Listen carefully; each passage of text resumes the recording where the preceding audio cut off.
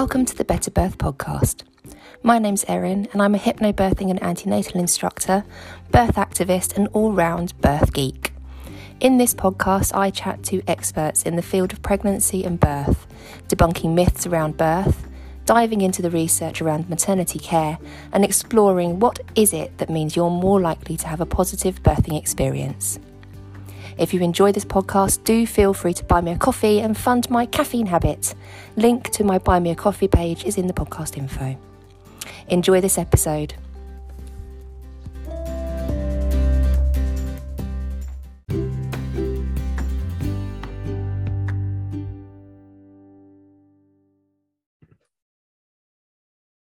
Welcome to the Better Birth podcast.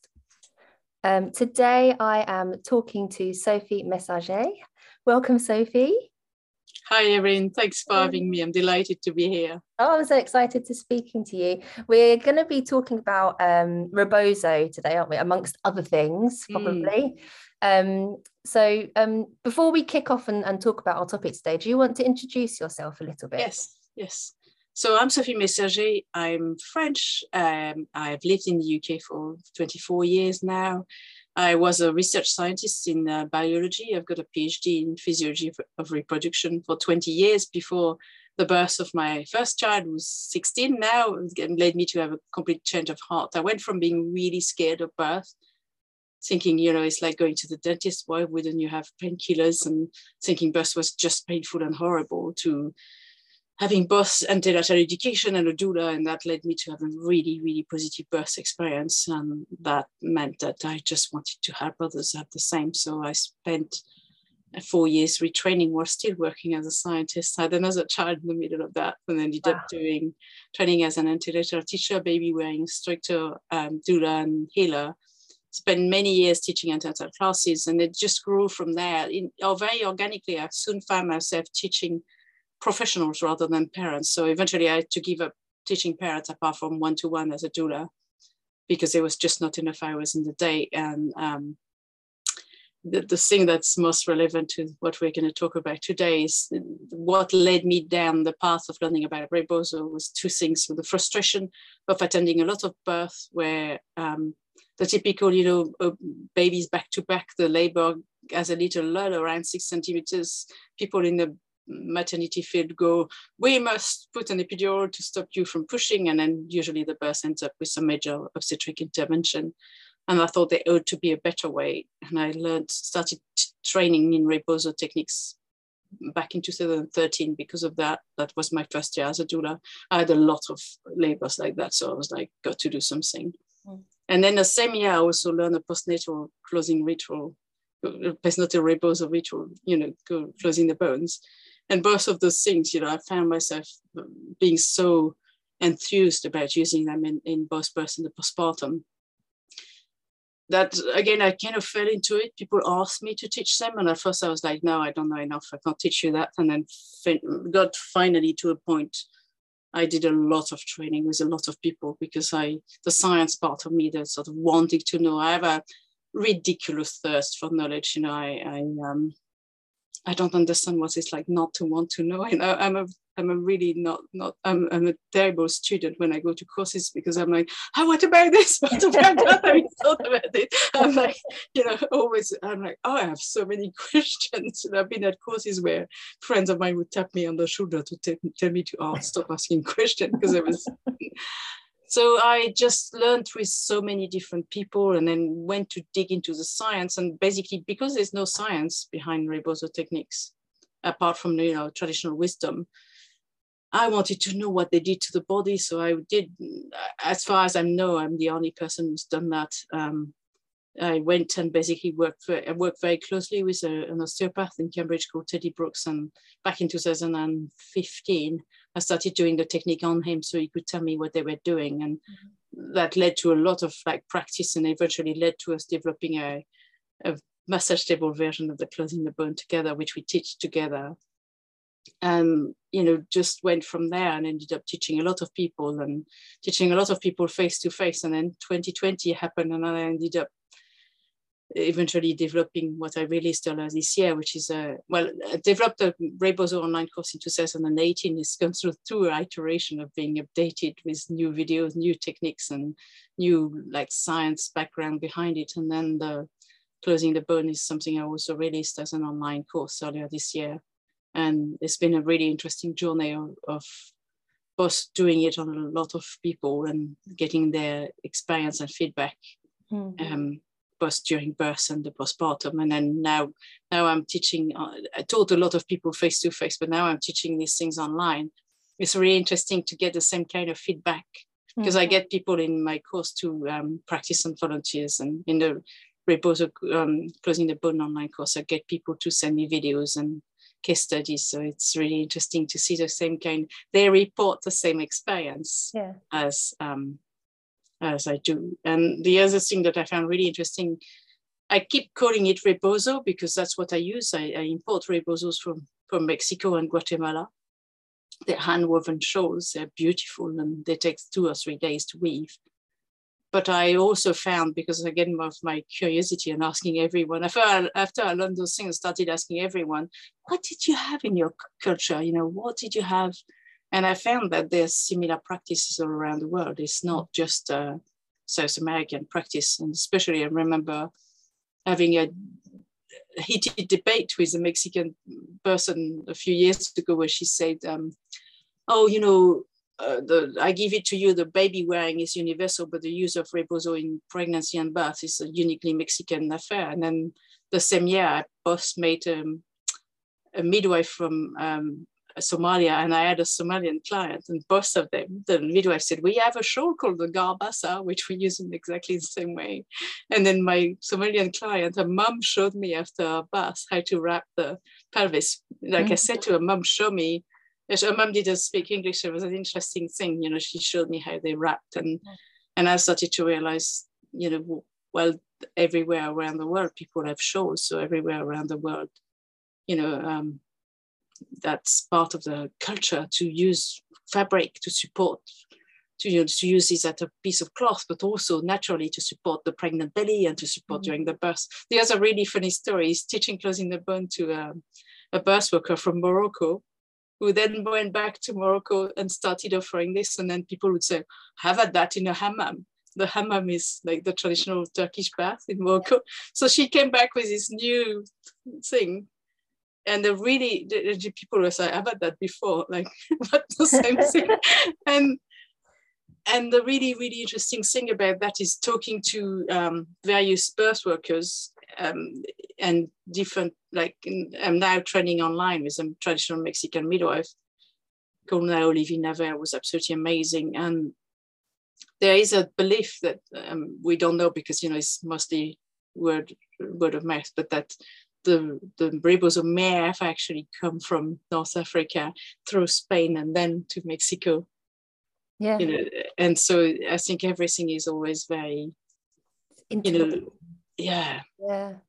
It's fascinating, though, isn't it? All the practices, when you start looking at all of the different practices and the different cultures, there's a lot of similarities, I think. Yeah.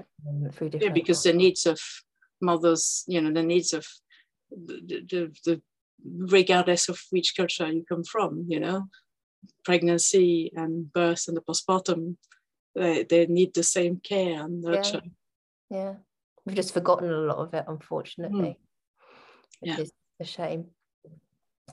So you mentioned using Rebozo in pregnancy. Yeah. Because I think a lot of people, if they have ever heard of Rebozo, they've heard it about birth. So, right. So how can you use it? What's the benefits of using Rebozo in pregnancy, and how can you use it? All the Rebozo techniques, whether they're used in pregnancy, birth, and postpartum, they're about relaxation and comfort.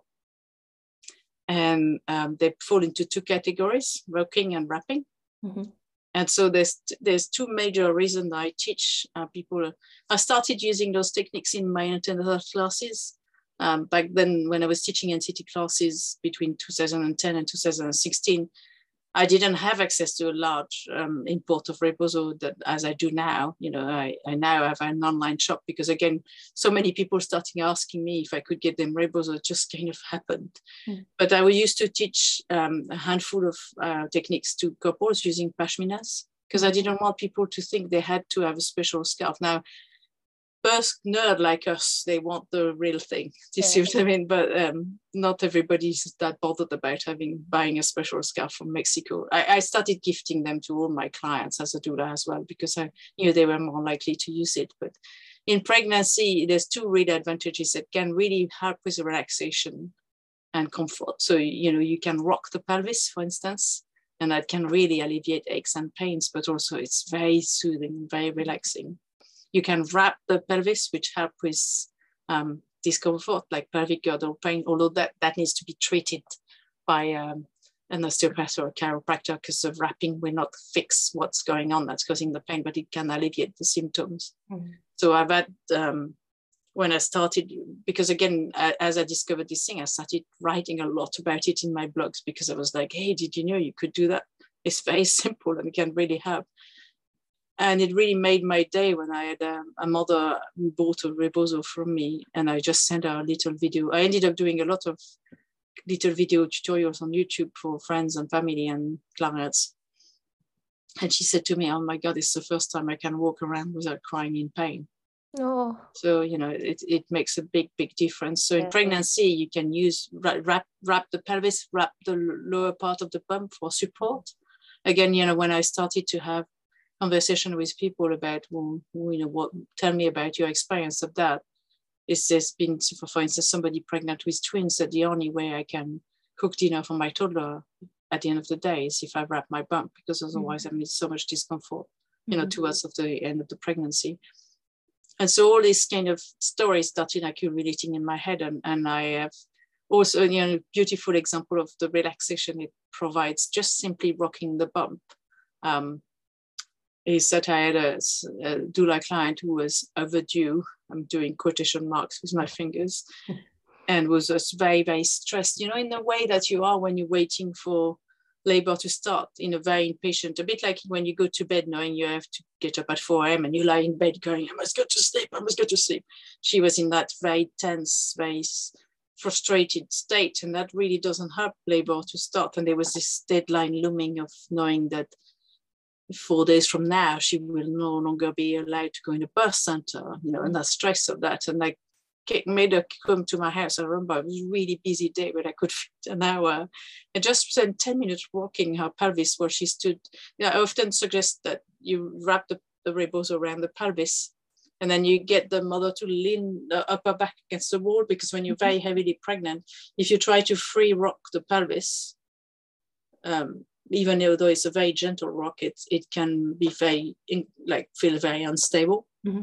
So if you lean the upper body against the wall, then you can let the person, encourage them to really let their weight go into the fabric, and then they can really relax. And I could see pink coming into her cheeks, and by the end of the session, she was so much more relaxed, because as we rocked, she also talked about her fears and her hopes and her frustrations, and I could see it was doing its job very well. And then the other beautiful part of this is I always teach the partner to do those techniques, because then if they need them during labor, they're already familiar with them, and the comfort it provides, because you can also use the same rocking techniques during labor. Mm-hmm.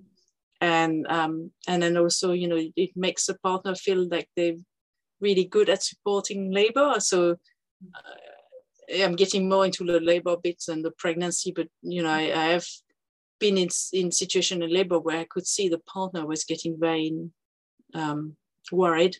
Mm. And as soon as I gave him I said, oh, would you like to try? Giving the Rebozo, giving a job to do. Do you see what I mean? Mm-hmm. Where it feels like he's doing something that's helpful. Mm. Then the guy relaxed, and then you could see the lovely relaxation effect on the mother. Yeah. And that's why I like teaching it to couples in pregnancy, rather than doing it myself. Mm. Yeah. You mentioned earlier on about the fact that you had so many clients with back-to-back babies, and that's what got you interested in Rebozo. So how can Rebozo help with so that? There's two things. So to be fair, I use Rebozo with a combination of spinning baby and biomechanics technique. So I trained both with spinning babies twice, and also with Molly O'Brien, who does biomechanics for birth. And I noticed that, for instance, the cardinal technique is, when the mother is on her hands and knees and you wrap the Rebozo gently around the bump like a hammock, and then you gently lift and you rock out. Just bearing in mind this kind of rocking is very gentle. You're not going jiggle, jiggle, jiggle really hard. It's just a gently rock from side to side. Well, the two things that happen when you do that is that it rebalances the soft tissue around the uterus. So, if there's any kind of imbalance, say we all live slightly imbalanced lifestyle, even driving a car makes one leg longer than the other. Do you see what I mean? And we all cross the one leg, and if we have already a child, we carry the toddler on one leg, but not the other. All these kind of activities we have in our daily lives. So lifting the bump allow the ligaments around the pelvis to kind of go blur, relax, and then gives them a chance to rebalance themselves. But also because you're gently jiggling the baby, it's a simple gravity thing. The heaviest part of the baby after the head is the back.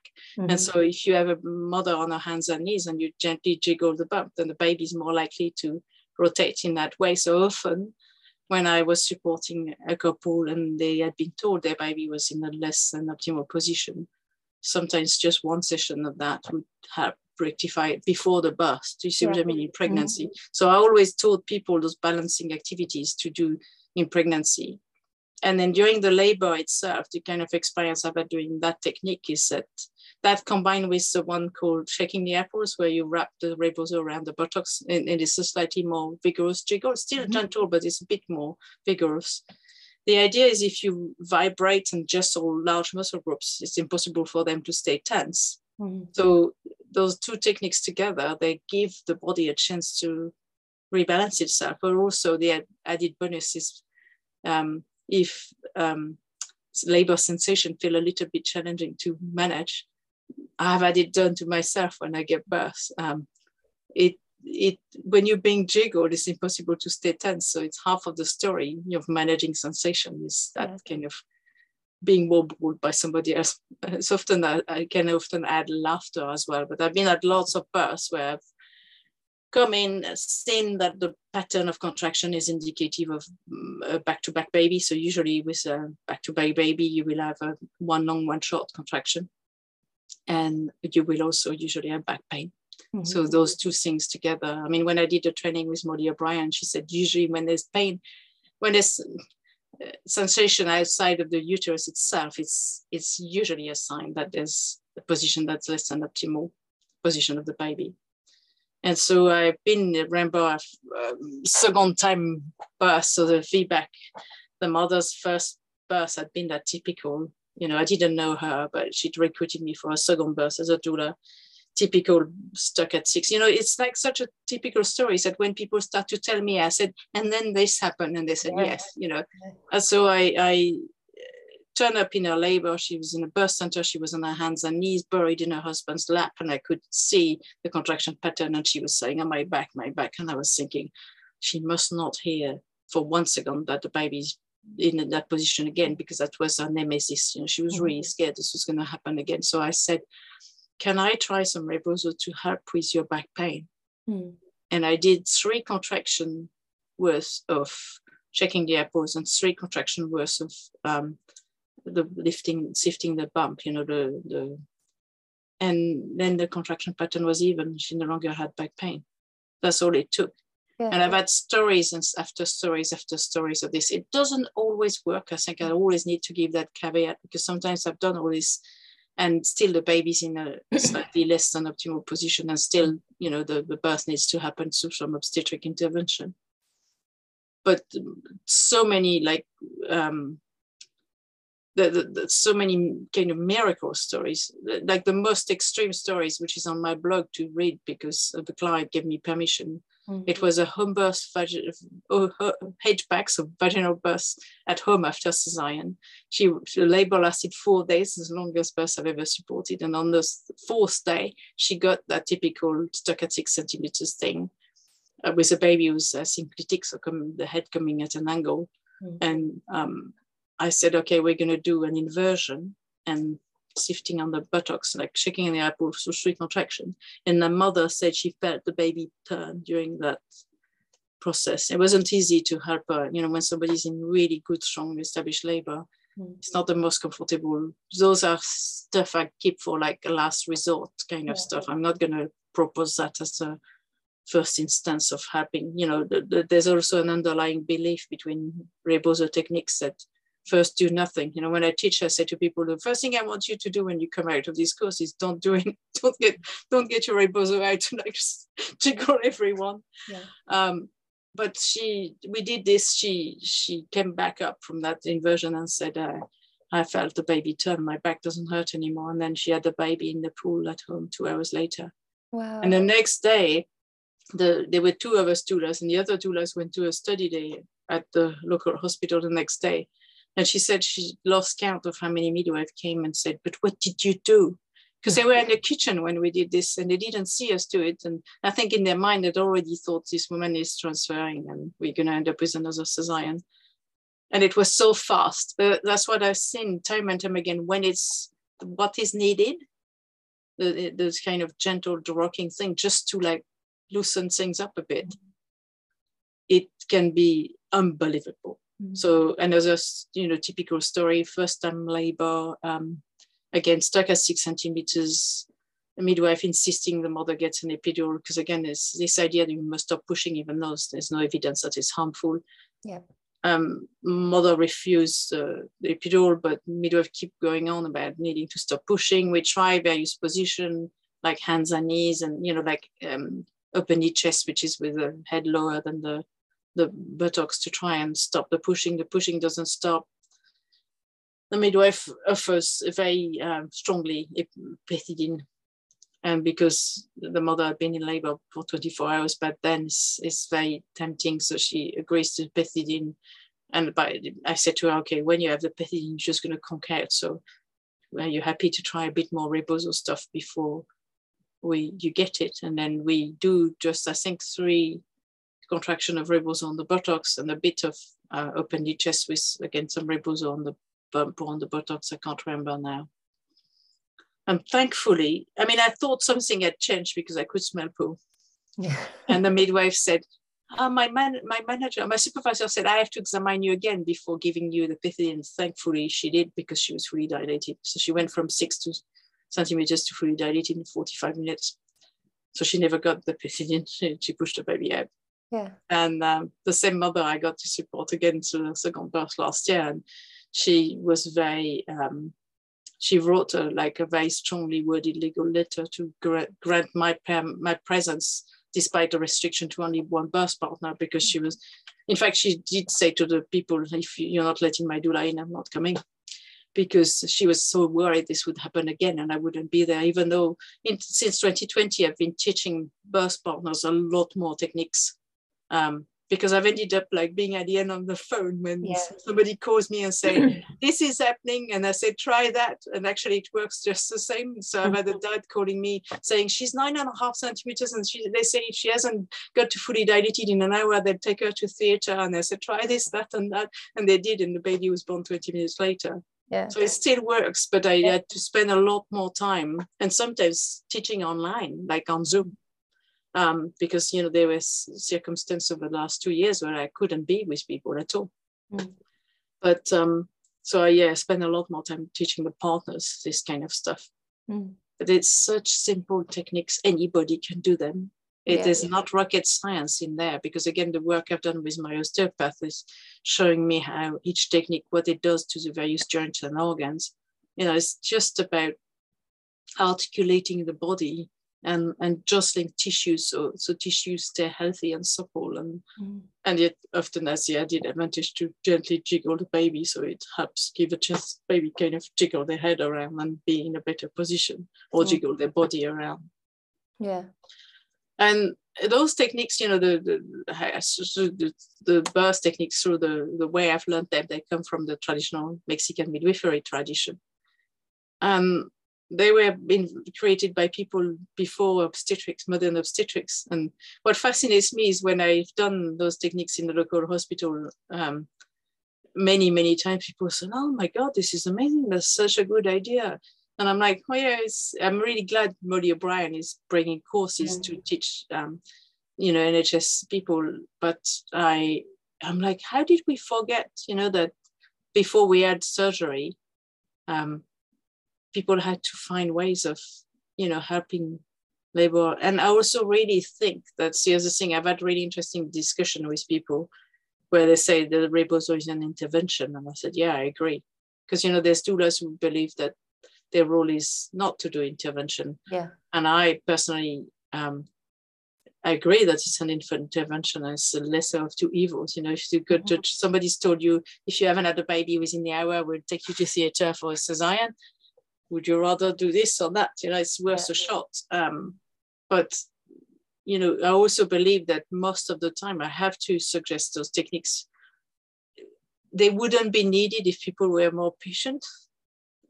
But that given the context of maternity care we're in, and because people are going to like, you know, I'm tapping my wrist to signify, you know, tapping their watch, saying if you have X amount of time between being fully dilated and pushing the baby out, you have your dilation has to obey this kind of really strict, rigid guideline.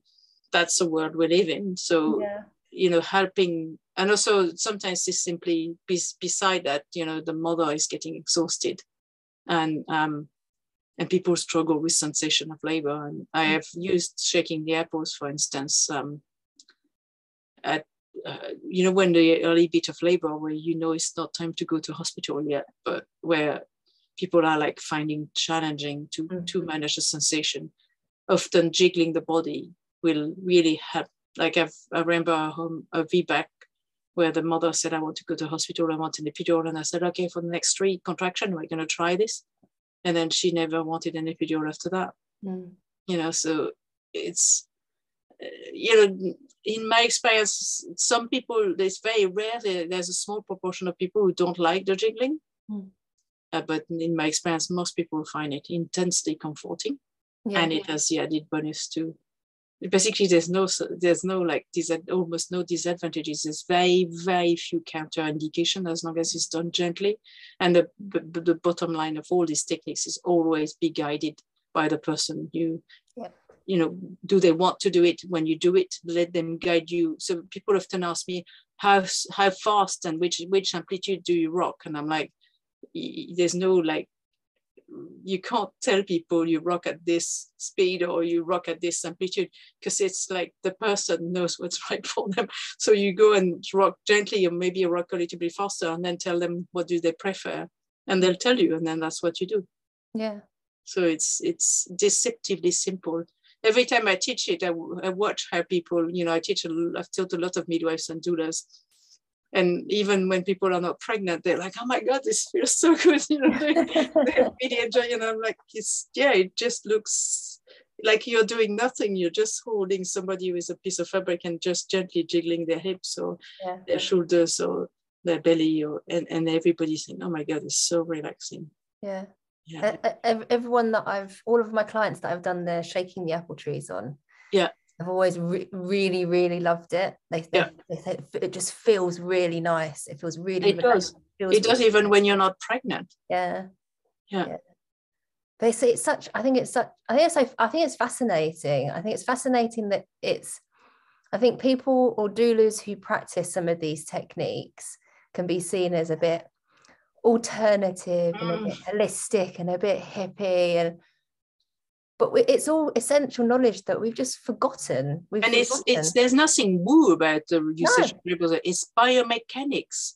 it's, again, I'm very grateful to the osteopath who told me all about what it does, because it makes so much sense when you start looking at it that way. There's when you do more vibrating technique, you're more working into like fluid tissues like fascia, and soft tissues like muscles, and and when you're working with a sort of more like slower rhythm but more amplitude, you're articulating bones, like and there's a lot of health into creating movement into the body.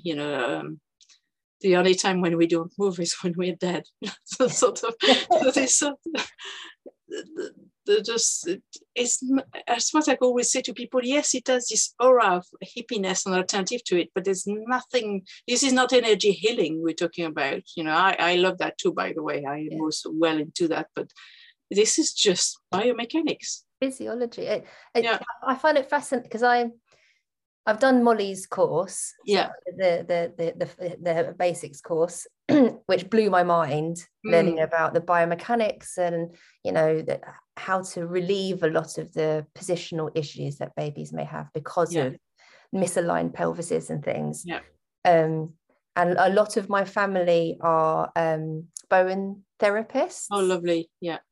Which, if anyone doesn't know what Bowen therapy is, it's again another kind of alternative therapy, manipulating the fascial layer in the body. And my friend Matt, the male doula, is also a Bowen technique. And did you know that Matt has he trained with me in Closing the Bone? And did he? He created his own blend of Bowen together with it. It goes together, doesn't it? And then last year he came and massaged me, and I thought that was really interesting, because at some stage I was like, is this relaxed state? And I was like, oh, that's my technique. Oh, that's my technique. I mean, I shouldn't call it my technique because it's not mine, but you recognize things. Yeah. I went to have a womb massage last week with someone, and I was like, oh yeah, that's similar to what I do. Oh, that's different. Oh yeah, Yeah, Matt's fantastic. He's fantastic. But I just find it interesting how there's so many similarities, and everything is all, the theory and the physiology, and it's all related. It's all interlinked. Yep. And most pregnant people, when they prepare for birth, they not that they ignore it, they're just not even aware of all of this stuff. When a lot of people do antenatal prep, they go to like an antenatal class, and they'll learn about their birth preferences, and they'll learn about maybe what induction is, and cesarean options, and they miss out this huge chunk of really important antenatal education, which frankly is going to potentially minimize the need for a lot of those interventions, because you are optimizing your baby's position, you're learning techniques that can relieve dystocia, you're helping balance everything, which can potentially give you a quicker labor. And I just think it's heartbreaking that people don't realize that this stuff is actually it's scientific, and it's really important information, isn't it? I know. And it's easy and nice to do as well, Yeah. So, but again, it's so not within the mainstream of medical care. No. The understanding of that everything is linked, and the understanding that you can release. It never ceases to fascinate me how little training there is within the Western medical model of care about normal body function. It's almost like we've got a medical system of disease rather than a medical system of health. And it's really interesting. Through the years, I've bent the ears of a lot of medical and midwife friends. When my kids were small and we were going to primary school, there were some midwives and doctors, and in school playground I would bend their ear about stuff, and the people would often look at me like I had two heads, to say, for instance, that you can rebalance those ligaments so that the baby whose breech can turn by just having a pelvic adjustment with an osteopath or a chiropractor, or that an osteopath or a chiropractor can release adhesions that from a previous cesarean scar, which makes a lot of sense to do before you give birth again. And people also said to me, I don't believe that's possible. And I was like, there's nothing to be believed. It's like, it's science. It's like, but it's a different type of science. Yeah, I've seen so many cases of even postpartum, to have clients I've supported in the hospital having problems with prolapse, incontinence, all sorts of things after the birth, and then the hospital has really nothing to offer, and then they go to see either a pelvic health physio, an osteopath, or a chiropractor, and then things get better within one session. Mm-hmm. And it's, if we want to go into a more sort of out of the birth topic, I suffered from excruciating period pain for most of my life. Mm-hmm. And then I met my osteopath, and he said to me, I can help. And I said, how? And he said, oh, let me have a feel. And he said, your round ligaments, which are the ligaments that attach to uterus to the frontal pelvis, are too tight, and let me release them. And that wasn't very comfortable. But then within two cycles, I was period pain-free. I mean, I had to have period pain so severe, I vomited. Yeah. And I've got a blog about that. It's full of stories from other people in there now. But after the pain went away, I said, I don't understand, because I thought the pain was caused by prostaglandins, and I don't understand why releasing ligaments would remove the prostaglandin. And he said, it's not that you don't have cramps anymore, it's that they're still there, but they don't hurt anymore. Mm. Because when your ligaments are too tight, your uterus is completely folded forward, so it has to cramp really hard to get the blood out. And I my complete brain blown by that. And after that, I felt on a mission. That's why I wrote the blog about it, because I hear constantly people say, oh, well, it's normal to have period pain, and there's nothing you can do about it, and you should take painkillers. And I'm like, it's exactly the same approach, It's that's just the same approach for everything when it comes to women's health, isn't it? And pain. You just have to just deal with it, pop some pills and deal with it. And now I've got, I got a puppy about 2 months ago. And I had to take the puppy to the vet. And so I came home and I told my husband, it's the same, it's just antibiotics and painkillers. Whereas I started saying to the vet, so doesn't it seem weird to you that there's only one strain of probiotics in that probiotic? Surely there should be and they looked at me like I had two heads. and in fact, this vet said, it was very nice vet, said to me, I don't know about that. I've not read about it. And again, I went away saying to my husband, why are they not curious? Why are they not curious? Like, but you can apply that to obstetrics. Can't you? Everything. Everything. It's how we do it, and they don't question it. And then when you speak to student midwives, you have some who are really have a thirst for knowledge, and they question things, and that's fantastic, and that's the future that you want. But then you also have some who are being taught a certain way and don't question it. And I tell you, do you ever listen to Dr. Rachel Reed's podcast? Yes. The Midwife's Cauldron. Mm-hmm. There was an episode, I can't remember which one it was, but I remember driving around listening to that, and I almost had to stop the car because of what she said felt so mind-blowingly true. Mm-hmm. Sometimes somebody puts some words on something you've experienced, and you not quite realize you were experiencing that until somebody tells you about it. What she said was, there's 3 types of midwives: the ones who abide by the rule because they agree with them, and she said they're probably the majority. Mm-hmm. The ones who don't abide by the rules but disagree with them covertly. So that's the kind of thing I thought, I've been at birth where at home the baby, pushing lasted 3 hours, and afterwards I said to the midwife, how do you do that? How do you I know your guideline says 2 hours, so how do you And the midwife said, I don't regard pushing until I can see the head. Yeah. And the third category is the midwives that overtly disrespect the rules, and they get removed. Yeah. And, it took me years to understand, because of my intense personal curiosity, that people inside, exactly as you say, most people in the maternity field, and I guess in medicine as a whole, and in education as a whole, and many other fields, they just do what they're told. So they don't go and read the science behind the guideline. They don't question the guidelines. And it doesn't even enter their mind, because actually that's how the system is built. People, it's like a medieval church. People are expected to do as they're told. And once I understood that, it was quite a few years ago, it took like a big rant with another birth worker and said, I don't understand. I went away from a meeting with a consultant where the usual bollocks had been given, your placenta is failing, your baby might die, blah, blah, blah, And I thought, after I understood that, I sort of started to realize, we're not the same.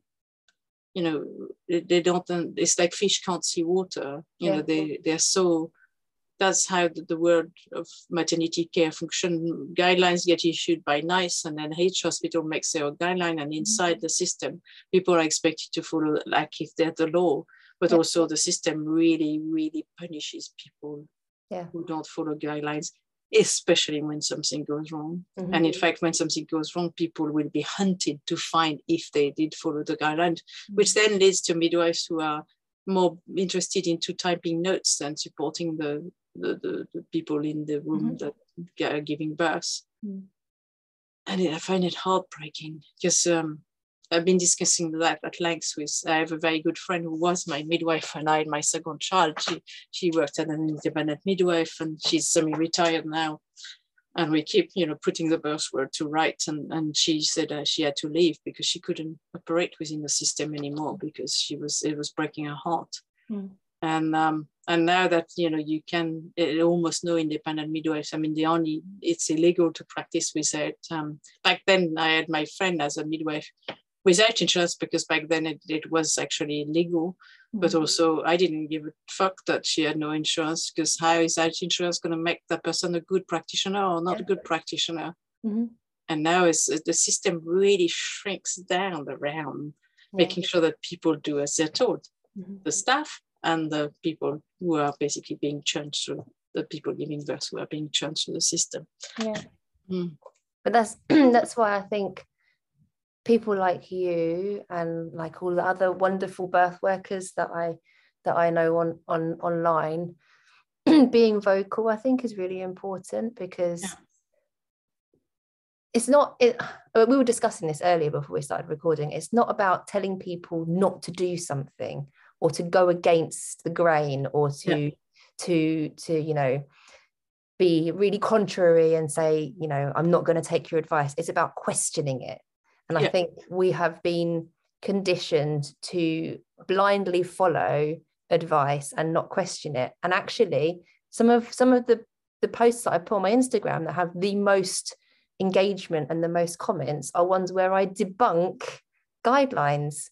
And I say it's not based on evidence. And the amount of pushback I get on my posts when I say something is not evidence-based, and I get lots of healthcare workers, they get very offended and they get very but I'm not lying. It's the truth. I mean, if you look at the history of medicine, it's really fascinating because it goes, the kind of story I think about is whistleblowers, the system find it easier to, and I should probably go back to Rebozo in a minute, but the system find it easier to get rid of the whistleblower than to deal with what the whistleblower is talking about. So the story that brings to mind is Ignaz Semmelweis, who was I can't remember if he was Swiss or Austrian, but he was a doctor he was the one who said that it was basically not washing their hand that caused childbirth fever. And they put him in an institution. And then eventually it was found that it was right. But the idea that what the story around this, and there's lots of other stories, by the way, in the maternity care field, like they used to x-ray, they used to do x-ray to everybody during pregnancy. And then it was found to cause childhood leukemia. But again, that took, but these kind of stories, it's what you're talking about, the people questioning the fact that you're saying those guidelines are not evidence-based, because people cannot take the idea for one second that they may be causing harm. So rather than going, this guideline, is it really true? Does it really they go, oh no, that's true, it's important with saving lives, with all that kind of stuff. And maternity care, as you know, is the least evidence-based field of medicine. Riddled with there's so many things in maternity care that aren't evidence-based or have never been researched or checked for safety. I mean, the biggest one that blew my mind was ultrasound scans. Yeah. The fact that we've never ever researched or checked if it could be damaging. And there's when something becomes practice, people stop questioning whether it's safe or not. Yeah. You know, you look at CTG monitoring. So when I've been in the birth field since 2008. That's when I started training an NCT teacher and a doula. And back then, I remember researching because, you know, I'm a nerd. So let's be honest, I read a lot around the topic. And I remember finding that in the 1990s, when they reviewed the CTG evidence, they found that all it did was increase the risk of cesarean.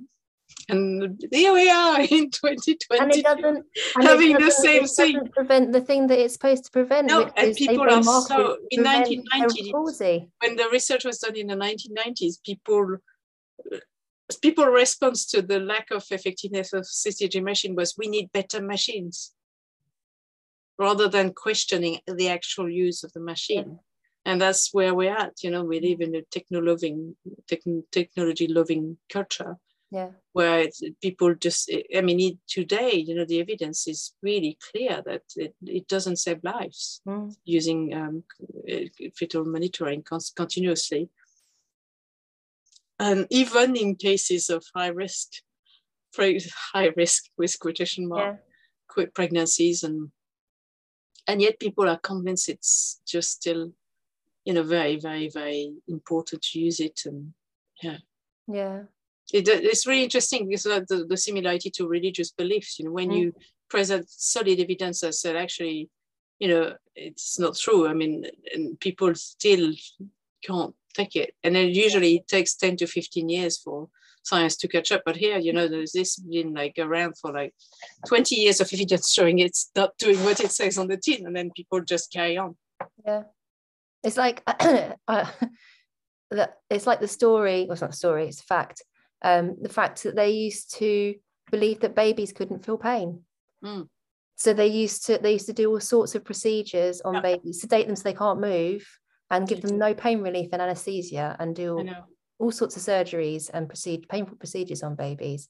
And I remember when my daughter was born, this is 10 years ago, and they were trying to do the heel prick to get blood out of her foot, and they couldn't get blood, and she was screaming, and they kept on stabbing her foot, and I said, can you stop because you're hurting her? And the midwife said to me, it's fine, she can't feel anything, she's only a baby, she can't feel it.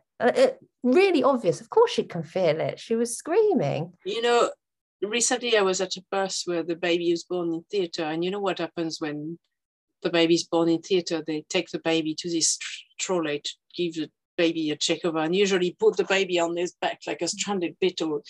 And that baby was screaming. And this, I don't know what their title was, but there was a staff member who laughed and said, oh, he's really cross.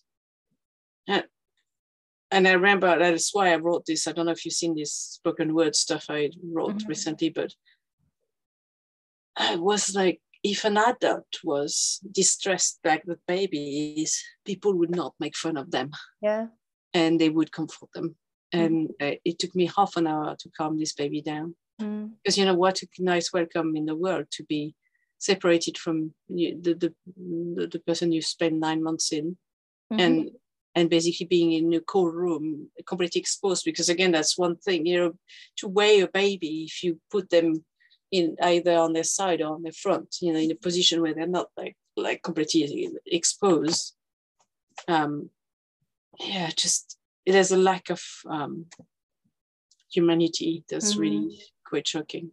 Yeah. Oh, I could rant for ages. Me too. I want to talk about postpartum, because we've talked about move back to Rebozo in the postpartum. So, you know, the same kind of stuff that I talked about in pregnancy, you can do rocking and wrapping because it's very comforting and soothing. But the binding, so closing the bone, the traditional massage and closing ritual that I learned, which again I found evidence of all around the world. Like the most recent I found was one in Russia, which I found really interesting, because I trained 2 Russian doula and I checked with them, and they say, not only does it exist, but we're actually busy training into it ourselves. It says an understanding that after birth, the body is open on 3 levels, open physically, like literally, the pelvis is open, the ribs are flared, the belly is like loose and floppy, everything is open. It's open energetically, and it's also open like sort of emotionally. And so having processes to help the body heal faster, but also to close. And, there's 2 things that happens worldwide, which is some kind of binding practice, and also keeping warm with warm food and warm clothes. And, you yourself are from Chinese heritage. My husband's from Hong Kong. In the traditional Chinese postpartum, there's a real obsession around keeping that, not drinking any cold drinks, not wearing woolly hats, even if it's 30 degrees, not washing hair and so forth. So it's worldwide, that practice. And it makes a lot of sense when you think about it, to help speed up the healing. And in fact, in the many traditional cultures, including the Chinese one, there is this idea that if you do the postpartum well, you will benefit from better health for years to come. It's not just the immediate postpartum healing. But because I've done this in the bone massage, and again, very closely with the osteopath, and I've had the very lucky situation to be treating women who would then be seeing the osteopath as well. So I remember last year when sometimes I've massaged clients 24 hours post-birth. Because again, this really interesting thing is the massage I do, again, different cultures do it differently, but the one I do involve rocking with Rebozo scarves, and then the massage of the pelvis, abdomen, and chest, and then wrapping. So the wrapping is really, the rocking articulates the massage, moves fluids and tissues, and help the organs go back into place, and help the uterus shrink back faster, and help with milk, production, all sorts of things. It helps with well-being as well. But the wrapping and closing really helps with getting the contours of your body back to yourself again. And then on some physical level, it helps, because I found a French midwife who did a thesis on binding in the postpartum in a hospital, which was fascinating. I stalked her until I got hold of her thesis, because I wanted to include it in my book. Sorry, I've not mentioned that, but I wrote a book called Why Postnatal Recovery Matters. And basically it makes so much sense when you think that the changes that happen during pregnancy, where the uterus becomes from the size of a pear to the size of a watermelon and back again, the fact that the ribs become bigger, the pelvis tilt, the spine change shape, and all that has to happen in reverse after the birth. It's absolutely ludicrous that we don't have as standard some kind of physical check. So what to help things, heal, because it's such a big change, and all the traditional in the world know that, but we've lost it. So what we've got in the UK, which I find utterly fascinating, is we have this thing where you have no check, because when you go and have your 6 weeks check, you don't get checked, right? No, you have a chat with the doctor. Yeah, you don't get examined unless you have a particular problem. They might have a look as to stitches or something. But you get told you should not have any treatment until you've had your 6 weeks check, which is not actually a check. That's mind-blowing to me, because I did some research. I have lots of friends who are massage therapists in the UK, and I said, so where does that come from, this 6 weeks? Don't touch anybody before 6 weeks. Turns out, from discussing it with people, it sounds like it's an insurance thing.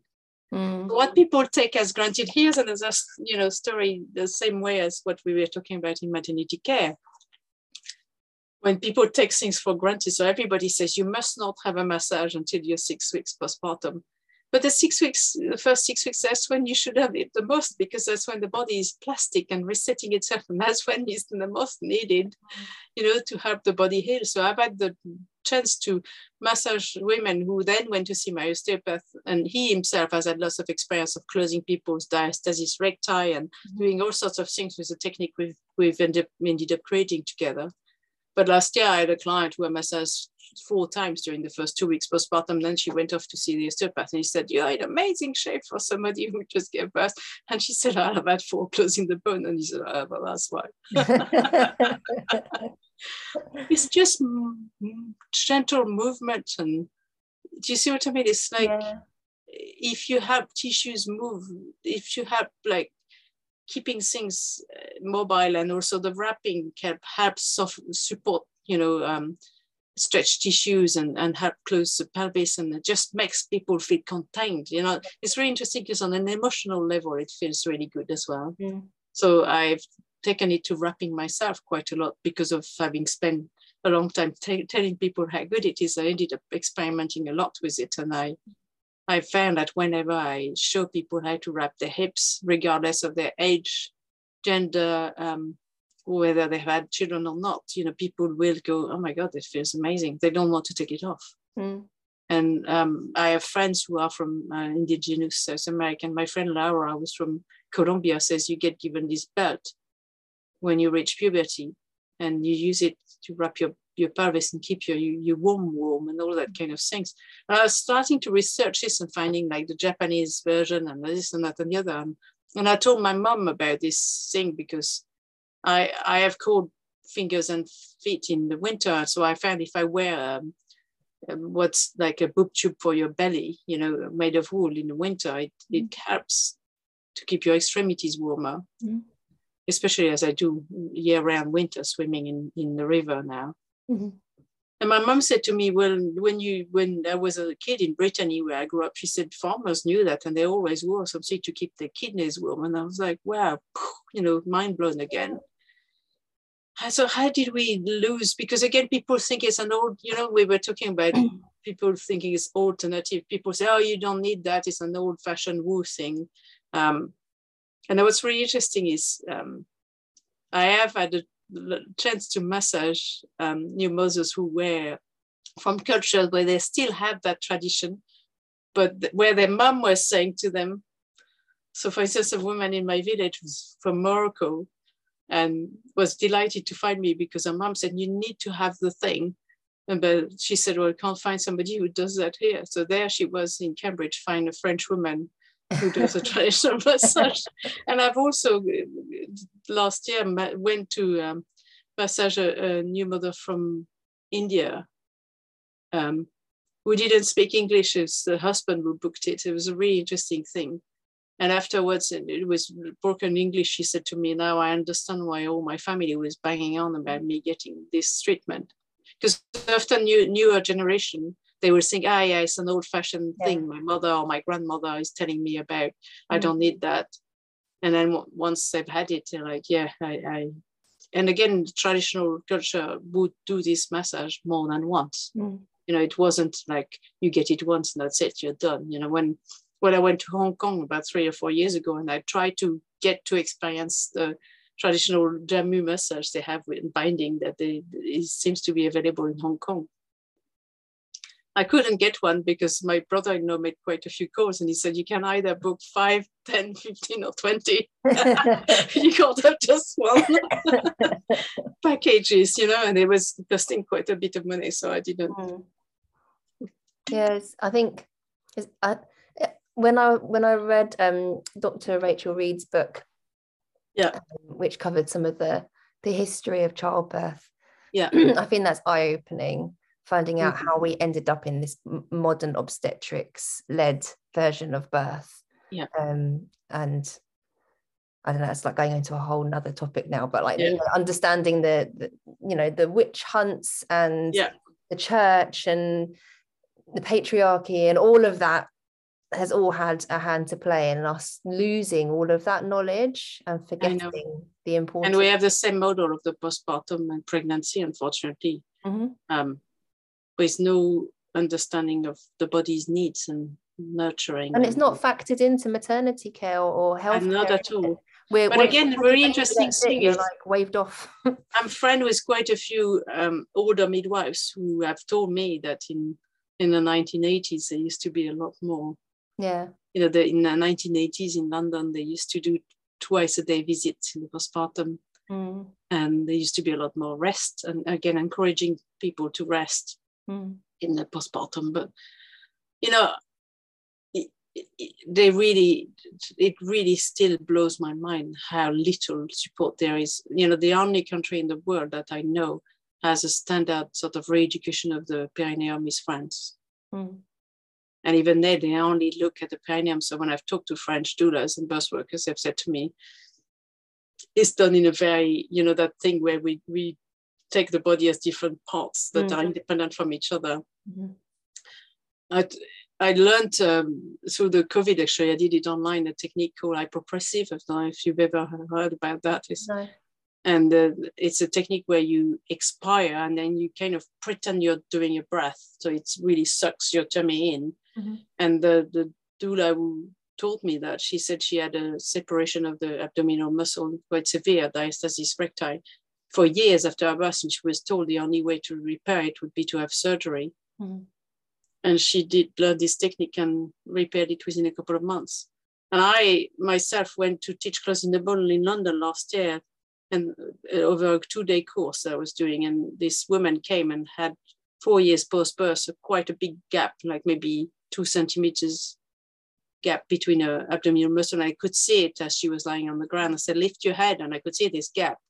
And she said, yes, I know, I've got diastasis. And, the next day she didn't have one. Wow. And when I asked my osteopath to explain me that, explain me how can somebody have their gap disappear over just a bit of massage practice. He said, because people think that they confuse strengths with short and tight muscles. And he said, what you want is muscles that are long and strong. So he spent a lot of time showing me Instagram pictures of, the difference between men who are very, like he was showing me pictures of men who are so bulky that they almost folded forward. So he said, somebody like that wouldn't be able to put a suitcase in their overhead locker. But he said, long and strong is what is healthy. And so when you do the massage that involve like gently jiggling the abdomen muscle towards the midline, then the tight and short and muscle can relax, and then they can come back together. Because if I hadn't seen it for myself, I would think that's not true. Even if I've seen it many, many times, I still struggle to believe that somebody who's given birth 4 years ago can have such a drastic change in their body appearance over the course of just, my osteopath said he's reduced the diastasis recti by half in 10 minutes of massage. Wow. His is very targeted compared, because he has such a phenomenal palpation skill. But I'm like, well, even, and I said, and it stays like that way. He said, yes, it doesn't reopen. Yeah. So know this stuff, don't we? I know. And again, the binding and all these kind of things, that the reason I love the binding is because people can do it themselves. Yeah. And it doesn't have to be costly. Because again, another aspect of why I'm so passionate about postpartum nurture, the body work, in my book, I talk about postpartum healing being in 4 categories of enough social support, enough rest, enough food, and enough body work. And I've discovered, since I've published the book, that the body work really is the most neglected aspect of the 4. It's inexistent in our culture. Nobody books a postpartum massage. It's seen as a luxury that you don't need. All the money should go towards the baby. And the more I look into that, the more I'm like, wow, it's really not right. So again, in COVID, because there were even less access to, in 2020 and the first half of 2021, less access to support and services, I supported cases of really dire pain and really dire problems and things that really shouldn't happen. And I did some research and I found that I think 1 in 3 women post-birth end up with urinary incontinence. And I think I can't remember, there was a fairly high percentage of people who still had separation of the diastasis recti. It's basically one list after the other of big problems that shouldn't happen if they were detected early. And so when I did spinning babies, I remember the trainer said it takes 8 to 10 years on average for people to seek help for things like urinary incontinence post-birth. We just, it's heartbreaking. But if men gave birth, you would be some kind of Cambridge professor of the postpartum. That's very true. That's very, very, very true. But don't get me started. I'll stop ranting. No, I know. But it's the more I delve into this, the more activated I get, because I'm like, how did we get to a place where you're basically all that we're looking at is a baby alive, and and that's it. And people suffer, and they shouldn't have to. Yeah. So if anybody wants to learn Rebozo techniques that we've covered today, you said that you run courses. Where can they find you online? So on my website, I've got an online course version of the technique on my website, sophiemessager.com. And then I've got another website called closingthebonemassage.com. I mean, if you want to learn Rebozo, from time to time, I've got an online course for Rebozo for pregnancy, birth, and I've got an online course for the closing the bone. And from time to time, I do live courses, and there's a website called closingthebonemassage.com, which is about the closing the bone. But basically, generally on my website, I put live courses. At the moment, I'm not doing any because I'm on paternity leave, but hopefully later during the year, I shall be resuming doing live teaching. I'll make sure I put your website in the podcast. And I've got obviously an Instagram channel as well. And whenever I plan to teach or something, I usually share that on there as well. The best way, people often message me saying, when are you teaching next? I always say the best way to be kept in the loop is to register for my newsletters. Because I can't keep up with, I can't, if people say to me, let me know when I can't keep track of that. It's just too many people contacting me for that, for me to be able to remember and message everyone. Yeah. Thank you so much for today. I really appreciate it. I feel like I could just keep on talking to you for like another I know. I'm just conscious of the time. Keep putting the buzzword to right. But thank you, and I'll make sure that I make sure that I signpost everybody to you, because thank you. I already send all my clients to you if they want to buy Rebozos and things, and want to learn more about Rebozo. So I appreciate you giving me your time today. I very much appreciate that you invited me to talk to you today. Oh, thank you, Sophie. Thank you. Yeah. The Better Birth podcast and all of its content is for educational and informational purposes only. You should consult your midwife or your doctor for anything in relation to your own pregnancy and birth. The opinions and the views of the guests on the Better Birth podcast are their own opinions and do not necessarily reflect the opinions of Better Birth or Erin Fung.